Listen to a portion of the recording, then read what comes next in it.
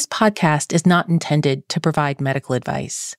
Please talk to your doctor about any medical concerns.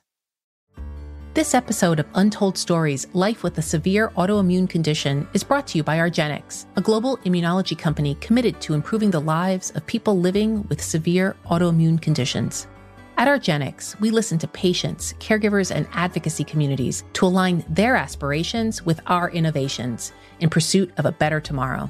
We welcome this opportunity to honor our commitment by sharing the untold stories of our guests.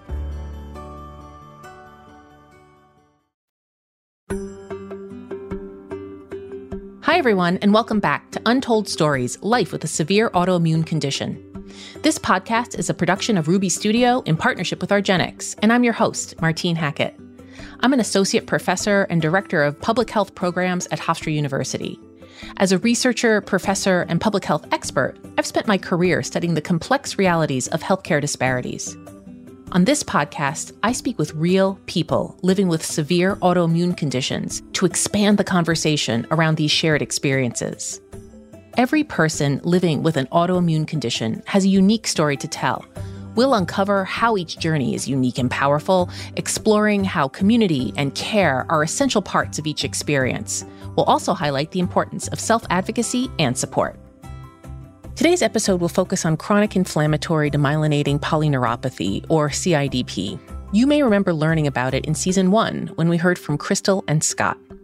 CIDP is a neurological condition causing progressive weakness in the arms and legs. The immune system attacks the protective layer that surrounds the nerves and the muscles.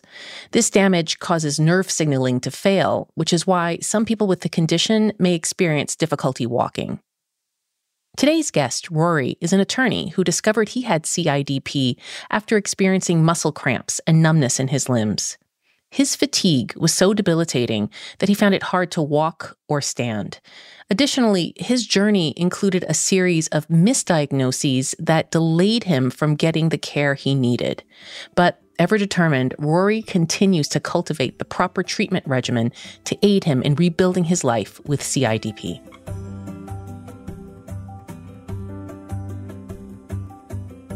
Good morning, Rory. Good morning. So good to be able to talk to you today. Let's begin. What was your life like before getting your CIDP diagnosis? What were you focused on at that time?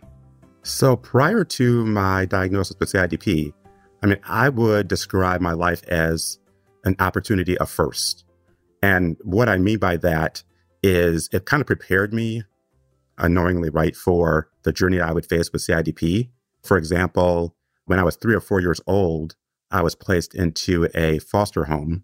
My older brother and my younger sister were placed together, and I was by myself. And I was placed as a little African-American little boy into an all-white community that had never seen a Black person before. So that was like a first experience for me that kind of like built up my resilience. Of course, at the time, I didn't know like why this was happening to me. But looking back, it really has served me well. And so from there, probably when I was around 10 years old or so, I then got adopted by my grandmother, who at the time was taking care of 13 grandchildren, including myself. So you can imagine how difficult that was to live in an environment like that.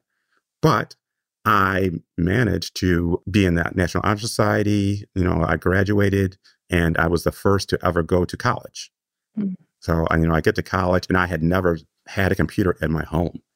And I remember my first day going to college and I'm going to the computer lab and I see all these computers and I'm scared to death. Right? I'm like, I don't even know how to use this thing. And then I had the audacity to try to go to law school, right? So yeah, another first. I graduated from law school. I took the bar exam and I passed, practicing law. How exciting is that? And you can imagine the opportunities that present themselves, as the first to do something like that. Then my career was kind of just taking off from there. And I had been in a long-term relationship for about 26 years or so. Wonderful. And then CIDP hit. And my whole world just changed in an instant. But I had to rely on then all of those firsts I was telling you about that really came to play to like being resilient to address CIDP. So that's kind of like what my life was before. But even like a year before, I had been traveling. We had been to St. Martin, the Netherlands, Austria, all different places, right? I mean, I love to travel, and I was able to do that with no issue. Fast forward to today, and life is a little bit different, but, I'm managing it and I'm doing well. Going back to that time, what were some of your earliest symptoms? The first one I remember is the fatigue. Mm-hmm. And I'm like, this is just unusual for somebody of my age. But then it progressed into not just fatigue, but exhaustion. Mm-hmm. So I would sleep all weekend long. Once Friday, I would just crash. I would sleep all the time. And then I started to get weakness in my arms and my legs. Okay. So it became difficult to even carry groceries. Mm-hmm. I'd be very winded. I had bloating, severe weight gain, probably 30 pounds. I also had severe muscle cramps. And I'm not talking about a little Charlie horse. These are muscle cramps that would last from 15 to 40 seconds, but they would be so intense that they definitely would make me nauseous, almost make me vomit. Wow. And definitely put me into tears. I also had these weird sensations in my body. For example, my scalp would be burning like it was on fire. My face might be twitching a little bit. My arms would be like somebody was stabbing them. Mm. And then my thighs would be kind of tingling. Mm-hmm. And then my feet would be numb. All this would be happening all these different sensations at the same time. Right. And that's when I'm like, oh my gosh, there's something really going on there. I did some research and I was trying to find a doctor who was a neurologist and that kind of, knew about some of these symptoms.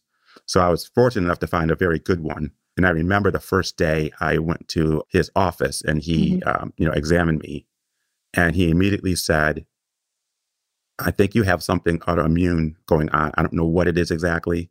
I think it might be multiple sclerosis, but I'm not sure. Mm-hmm. He's like, so we're going to have to go down this path of doing lots of tests and ruling things out to figure out what is going on with you. The first thing I remember doing was having an MRI done of my head. From there, I also had the EMG, the nerve conduction study test, where they put these electrodes on your body to see, how the response goes. And then they also put these needles into your muscle area and they move it around. Oh my gosh. So that is just thinking about it. Yes. Oh my gosh. That is the most unpleasant thing in the world. Ooh. So they're moving these things around and electrodes are popping all over the place. But I remember when it got down to my wrist, I screamed so loud because there was this huge electrical shock that went through me. And I think at first the doctor who was doing the test was kind of upset with me. He's like, what's wrong? What's wrong? I'm like, what do you mean, what's wrong? Just had an electric shock. Right, exactly, right. What's important about this is that he told me, I think you have carpal tunnel. He's like, but the thing with this is that all the symptoms that you're describing don't necessarily all fit. Carpal tunnel doesn't describe them all. Right. From there, I would say probably up to 24 blood tests.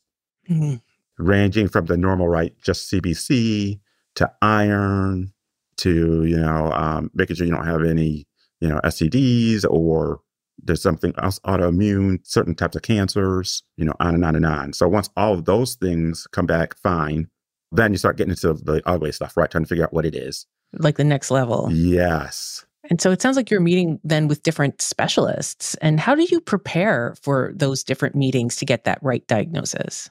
Once I found this person who was the expert, he's like, look, we have to go through this process. But it took months. And I recall, as we were still doing the test, going into an office visit with him and saying, if you do not figure out what's wrong with me within a month or two, I am not going to be walking, because the deterioration was happening so fast. Wow. I mean, it was to the point there where my balance was completely off. I couldn't turn around in the shower. I had to hold on to the walls. That's how, everything was changing on me so fast. And I couldn't move my toes. How did you deal with that period of uncertainty around your condition at that time? Well, fortunately, the doctor that was working with me, we really built a strong connection, right? Okay. And it was more than just I was the patient and he was the doctor. We really were a partnership. He's like, okay. and he's like, look, I need you to tell me what's going on. And so I was very honest and upfront with him, and he was with me. Although I was like anxious about what my future would look like, Of course. I felt like I was in really good hands and that he was doing the right thing by me, even though it was taking longer than I would have wanted. The final thing was a spinal tap. Wow. And figured out it was CIDP.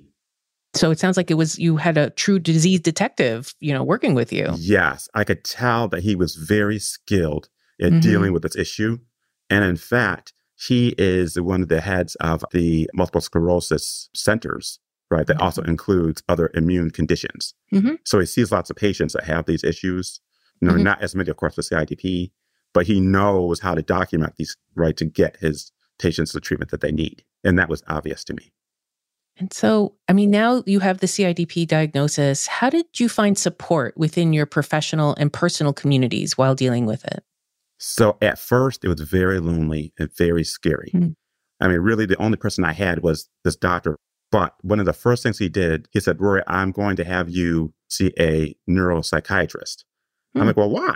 Right? I'm thinking to myself, he's like, you're going to need the support and you're going to need to understand, what this means for, long term. And this person is skilled at helping people like you that they don't have any mental conditions, but this is going to change the way you live your life. Yeah. And so what a wonderful asset it has been. Oh, I'm so glad to hear that. Yeah. This is somebody who's really, who understands what you're going through and is able to kind of support you all the way throughout. Yes. And in fact, they're in the same network. Okay. And so this doctor is able to see all my doctor's notes and things like that. And he's a neurologist himself, right? Being a neuropsychiatrist. So he understands the condition. That's amazing. Yes. And so that seems like, just a great confluence of specialists who it seems like that's probably like 1,000 years of school, but, that they're able to be prepared and be there for you. Yes, absolutely. Just absolutely wonderful. When we were on earlier, I saw all your degrees behind you. And so as an attorney, what are some of the ways that your legal background has informed your approach to navigating the healthcare system and your treatment options for CIDP? Well, one, I'm a researcher, right? Just by profession. And so that has really helped me become knowledgeable about my own condition. So I actually research it and I learn about, what does it do? Even down to the medication that I take. I started out with intravenous treatment, but it took me probably about 7 months or so to see real improvement. But I understood from others who, had treatment like within weeks to months or a month or so, they saw rapid improvement. And I wasn't seeing that. Right. And so I was kind of very discouraged by that. But after the 7 months or so, I switched to subcutaneous infusions. In fact, I was in occupational therapy and physical therapy at that time. And they had, 2 weeks before, had tested my strength. And I wasn't even anywhere near where I should be.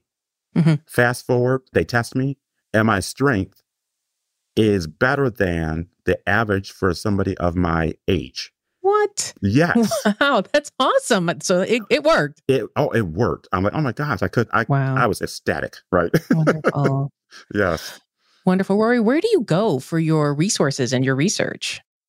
For research, I will look at, and I'm very careful about the sources that I look at. So I usually definitely will go to NIH for sure and look at their research studies and what they say. National Institute of Health. Yes. And then neurology journals, I look at those and I look at the peer reviews to see, what they're saying about it. So oftentimes I will take articles that I find and I'll bring them to my neurologist and say, oh, look what I found. So, it's just an example of just coming together and talking about, what did you find and what we can do from here. And him not feeling threatened that, here you are coming with this information, challenging him. I have to say that I'm very fortunate because my doctors, that's one of the things they love about me is that I come to the table with ideas and things that I've learned. And I don't do it in a threatening way at all, right? Yeah. It's really more about a partnership. And I think they like that because I can actually articulate to them what it is I'm feeling, what am I doing, and why do I want to take a certain action that I want to take or don't want to take one. And I think that they always tell me it helps them treat me better. So you're advocating, you're taking an active role in your treatment. Yes. Wonderful. So let's talk about the people around you in your life. How do you help them to understand your diagnosis and the impacts of CIDP? So I normally am more of a reserved type of person. You can't tell now, right? I'm out of my shell. Nope. But I Okay, really if you was, say right? so. Yes, right. So like I really was, I would talk to people if they talked to me and stuff like that. But just for me to be self-engaging and like get all involved, I really didn't do that. But I think that was more about like my history, like my background, just because of, I was always kind of on the fringes. But once this condition came, I'm like, okay, well, I have to do something here. Like, how am I going to get support? And I don't know anybody that has this condition. So one of the things I did was with my family, I would take pictures of myself, like doing certain things. Let's say like my scalp was all red, right? I would literally take a picture of it so they could see. So I wasn't just telling them. I see. Right. So they could actually see for themselves what I'm really going through. I would show them pictures of, my cane.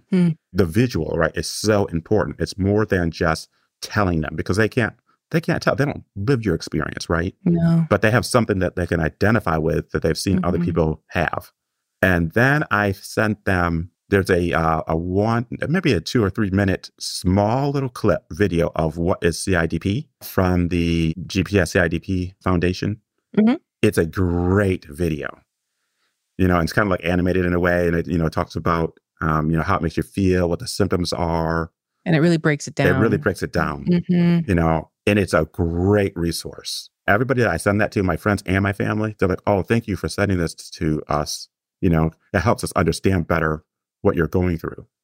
But even with that, I think the best tool is when they see it like in person, like, oh my gosh, like this is not like, this is for real. And so if you don't mind, I want to give you like 2 quick examples. Okay. The first one is when I was doing therapy, a nurse had to be at my house with me, right, to administer it. Yes. And I live on the 13th floor in this high-rise apartment building. And this particular day, there was a fire alarm. And so we had to like go downstairs to get out of the building. I did not know, and she did not know, that I couldn't walk down the stairs. Oh, gosh. That was the first time. I mean, I was in shock, actually. Like, wait a minute, feet moved. Yeah, exactly. Yeah. I mean, I'm like, oh my gosh. Like, I what am I going to do here? And she's like, Aurora, she's like, I didn't know that this was at the stage of disability for you because like you look so strong and everything. Like, I didn't know this. So I'm like, well, what are we going to do? She's like, well, you're going to hold on to the railing, and then I'm going to be on your other side, and we're just going to do one step at a time. 13 flights. Yes, 13 flights. So I finally get downstairs, right, and we get outside. And do you know that somebody had burnt popcorn and they told us to come back in? Oh, no. Like, everything's fine. Let's go. Right. So anyway, I guess that was that's an example of someone seeing it for themselves, including me, right? But like you said, you come off so strong and you look fine. Yes. And it's just not until they actually can see what it is that you're going through that it just hits home. Exactly, right. We'll be back with more untold stories after a quick break. As a global immunology company committed to improving the lives of people suffering from severe autoimmune conditions, argenx is dedicated to shining a light on resources that support the CIDP, or chronic inflammatory demyelinating polyneuropathy community. Shining Through CIDP is a new website that aims to empower those living with this rare condition and their families to create the space needed for a more joyful life. Shining Through CIDP features real stories, tips on emotional self-care, and new ideas to help navigate the CIDP journey. For more information, visit shiningthroughcidp.com.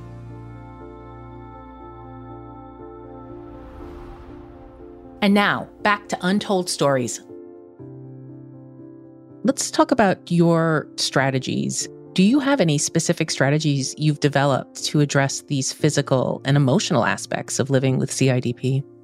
I mean, first of all, definitely spiritual. I mean, I rely on, God to just direct me and to help me, have the strength to get through things every day. So it just changes my mindset about like how I feel about the condition. Understanding that I don't have to do everything all at once, right? Pacing myself. So initially when I was diagnosed, when I would get like this burst of energy, Mhm. I'm like, oh, I have this energy now. So let me do everything. Let me, Everything. let me sweep. Let me clean the bathroom. Let me, Mhm. let me do my laundry. Like all these things I was trying to do, right? Mhm. Oh my gosh. Not a good idea. Let me just say, Mm-mm. because you pay for it the next day. Right. But I've learned like over time to like, okay, you know what? I can Mhm. do one load of laundry today. I can do another Mhm. load tomorrow, right? So that's how I've started dealing with some of the physical like limitations that I have. Right. And then from just a work perspective, Mhm. I've been very fortunate in that my employer lets me work from home full time. Wonderful. Mhm. So that has been a game changer because if I had to do it in person, Mm-mm. I mean, I don't think I would be able to do it. So, I mean, that has just been truly wonderful.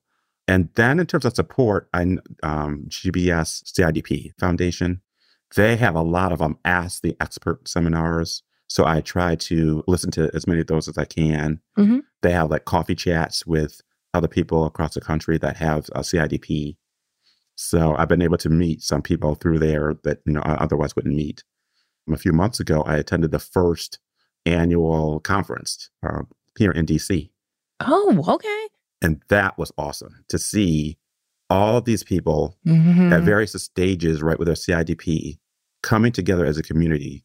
I never felt so good in my life, right? I mean, it just to see That's awesome. somebody Mhm. else and talk to them. Like, what is your experience? What do you do, right? And they know exactly what you're talking about. They know exactly what you're talking about. You don't have to apologize, right? You just are. Mhm. You're just who you are. Explain. Yeah, Mm-mm. exactly. You just Mm-mm. who you are. And one of the things that stood out for me that although all of us were at different stages in our CIDP, the limitations and all that were a commonality. There were two. One was actually there were three. Mhm. One was the amount of fatigue everybody said they had. Mhm. It didn't matter if you were like what they called so-called in remission. They were still fatigued. People that were in, wheelchairs, fatigued. And then people like me, fatigued, right? I'm like, oh, Mhm. it's very interesting that everyone's still, this is like a common thing. The other thing is the feeling of, particularly when you first get diagnosed, isolation. Yeah. Everybody told me that they felt alone. Even though they had loved ones maybe surrounding them, which is great, Mhm. they still didn't have somebody that they could say, how do you feel, right? Hmm. What do you do when you have these symptoms? It resonated with me. I'm like, yeah, I Yeah. get that. And then you said there's a third thing. Yes, and now I forgot. Don't Welcome to worry. CIDP. Yeah. Got it. So you mentioned about connecting with others and meeting other people with CIDP. Do you have any tips or how to push through the challenges and symptoms of CIDP and find meaning, happiness, and maybe even joy in life? So for me, when everything changed was when I decided that I was going to become an active participant in my health, Mm, not just sit back and let the doctors tell me what to do. yeah. Once my mindset changed, then I could see this as it's a new life, but I have opportunities. And not only am I surviving, but I'm thriving. And Hmm. there's a huge difference between the two. Some of the things I've done, I participated in an interview panel. They're trying to see like what is a daily life with people with CIDP. Hmm. So I've done that. There was a company that was trying to come up with a new way to deliver plasma to individuals with CIDP. Hmm. And so they actually came to me and they had this setup where they showed me a video, Oh. then they had the apparatus out and they had me look at it. They're like, okay, I want you to act as though you're doing your own self-infusion. Hmm. And then I was able to tell them things that are good about it, things that were bad about it. Hmm. Hmm. That was so empowering because there were Mm. things that I've always wanted to say, like, who in the heck came up with this idea, right? Yeah. You told them. Yeah, so I was able to tell Hmm. them Hmm. things like that. All changes the way you feel. Hmm. You have a little bit sense of control, right, over something that you seemingly don't have control over, but you have Yeah. control over how you feel about it. That's right. And it sounds like also too this, like you said, it fits within the story of your life, the story of Rory, right? In Right. terms of just always being the one to kind of like take a situation that's not great and, make a way out of no way. Exactly. Yes. Wonderful. And so, can you talk about what you mentioned this a little bit about what adjustments that you've had to make to stay positive in your CIDP journey? How has your experience with CIDP influenced your approach to self-care and overall well-being? So this came along with practice and acceptance of the condition itself. Mm. So what I mean by that is I think I told you that it was difficult for me to take a shower, right? Like I would have to hold Mm-hmm. on to the walls. Mm-hmm. So I remember deciding, it's time for me to get one of those seats that I put in the tub. Mm-hmm. That's right. That was so hard for me Mm. because that was the acknowledgement, right? That in fact, I have this limitation. I see. But, I got it. And I'm like, you know what? Actually, this is making my life better, right? This is easier for me to take my shower, Mm-hmm. So as you start practicing things like that, you realize that self-care is important and it doesn't really matter what other people think. You just need to take care of yourself. So it sounds like CIDP sort of has changed your outlook on caring for your overall health. Yes, it has. My overall health, and not to mention, and I never really thought about this before, but my Mm-hmm. mental health. Mm. There is such a connection between the two. I never really, I knew intellectually, yes, but going through this experience, you have to take care of both. Mm. Because when I'm stressed, I immediately feel the symptoms. Oh, interesting. My skin burns so bad when I'm stressed, like immediate. It's not like, a delay. Then I know that I'm not taking care of myself. I'm not handling the situation the way I should. Because if you handle it a different way, you can feel a difference in your body. Yes, correct. Mm. And sometimes, part of this is letting things go, Yes. letting people go, which is hard. Mm. You find that your circle is small. Mm. Even people that love you and care about you, they don't get it. And so you can see them, they don't really know how to respond to you. So they stop engaging. Hmm. And then at that point, you have to decide for yourself, well, is this a good thing or is this a bad thing? Am I going to chase them? Right. Right. And initially I did, right? Mm-hmm. I still wanted this relationship, but it made me feel bad. Yeah. And what did it do? It changed my symptoms. Right. It made them bad. Physically felt it. Yes. I'm not going to do that anymore. If they're not in my circle, they're not in my circle. It's a hard thing to go through. It really is hard, but you have to do it. If you're going to thrive, not survive, thrive. Mm-hmm. You for have a to do season it. for a reason, right? Yeah, There's that's some right. people who are in your life for different times. Right. Yes. And have you encountered any misconceptions or biases regarding CIDP within your communities, your professional circles? And if so, how do you address them? Yeah. So in my professional circles, I think part of the reason that there's misconceptions with it, because actually I've shared that video that I mentioned to you Yes. with my team as well as my supervisors. Mm. I've been very open about that, which I think has helped me. But they still have misconceptions about what does it really feel like to be fatigued? What does it really feel like to have muscle weakness? Because they see me and I look good, right? I sound strong. And so the weakness to them doesn't ever show through. Mm. But they don't know that it takes me longer to do my work. And so therefore I'm working at night when I'm already fatigued, trying to catch things up. Yeah. All they know is the next day they have a really good product, Mm-hmm. And, Not what it took to get there. Right, exactly. So they're missing all of this stuff. And I'm still trying to struggle with trying to get them to understand how does that work, right? Because they don't see any of that. Mm-mm. So that is something I'm still actually trying to work on. How do I get them to understand this? And maybe they won't. Maybe they can't. Yeah, exactly. So that is, an area that is, kind of difficult, I think. Yeah. And that's the thing, right? You can just keep doing what you're doing. And it might be something that's just invisible to them forever. That's right.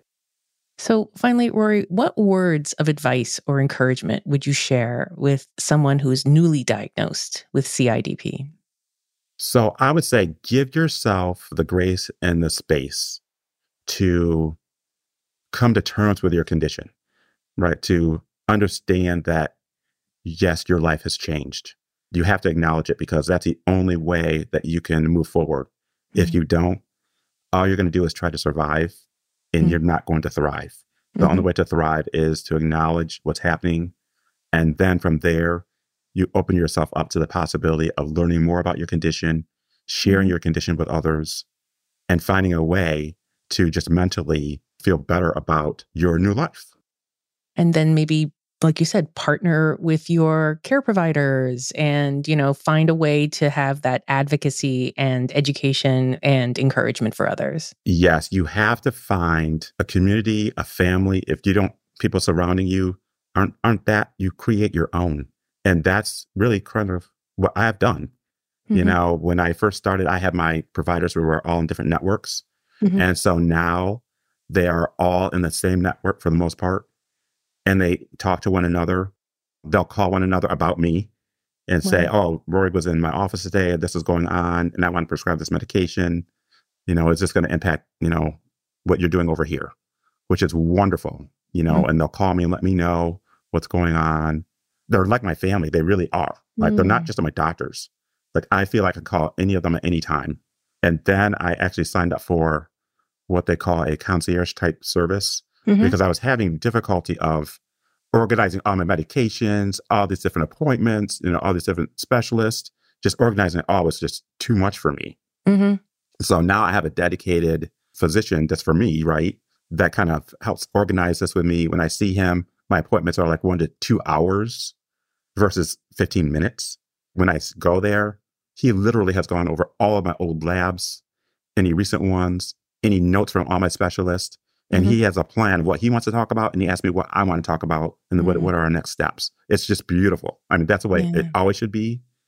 And I know everybody doesn't have that, but there's some way that you have to push to try to get some semblance of that so that you have some community and somebody around you, right, that can lift you up when, it's hard for you to do it yourself. Well, Rory, thank you so much for your time today and sharing your stories. This has been so wonderful just to hear about how you have transitioned and how this is kind of like, the story of your life, that this is just, making a way and finding that solution where there doesn't seem like one. So thank you so much for your time today. Well, thank you so much for, letting me share this story. And my hope is that there's somebody out there that doesn't feel alone when they're able to listen to this, that caregivers can understand more about how this impacts your life. And then also for the healthcare professionals to understand that, you're more than just a patient. You're really a partner with them. And so that's my hope. Thank you so much. Thank you very much. Rory's story is like so many who have dealt with the frustration of misdiagnosis and the feeling that their condition is not being handled properly.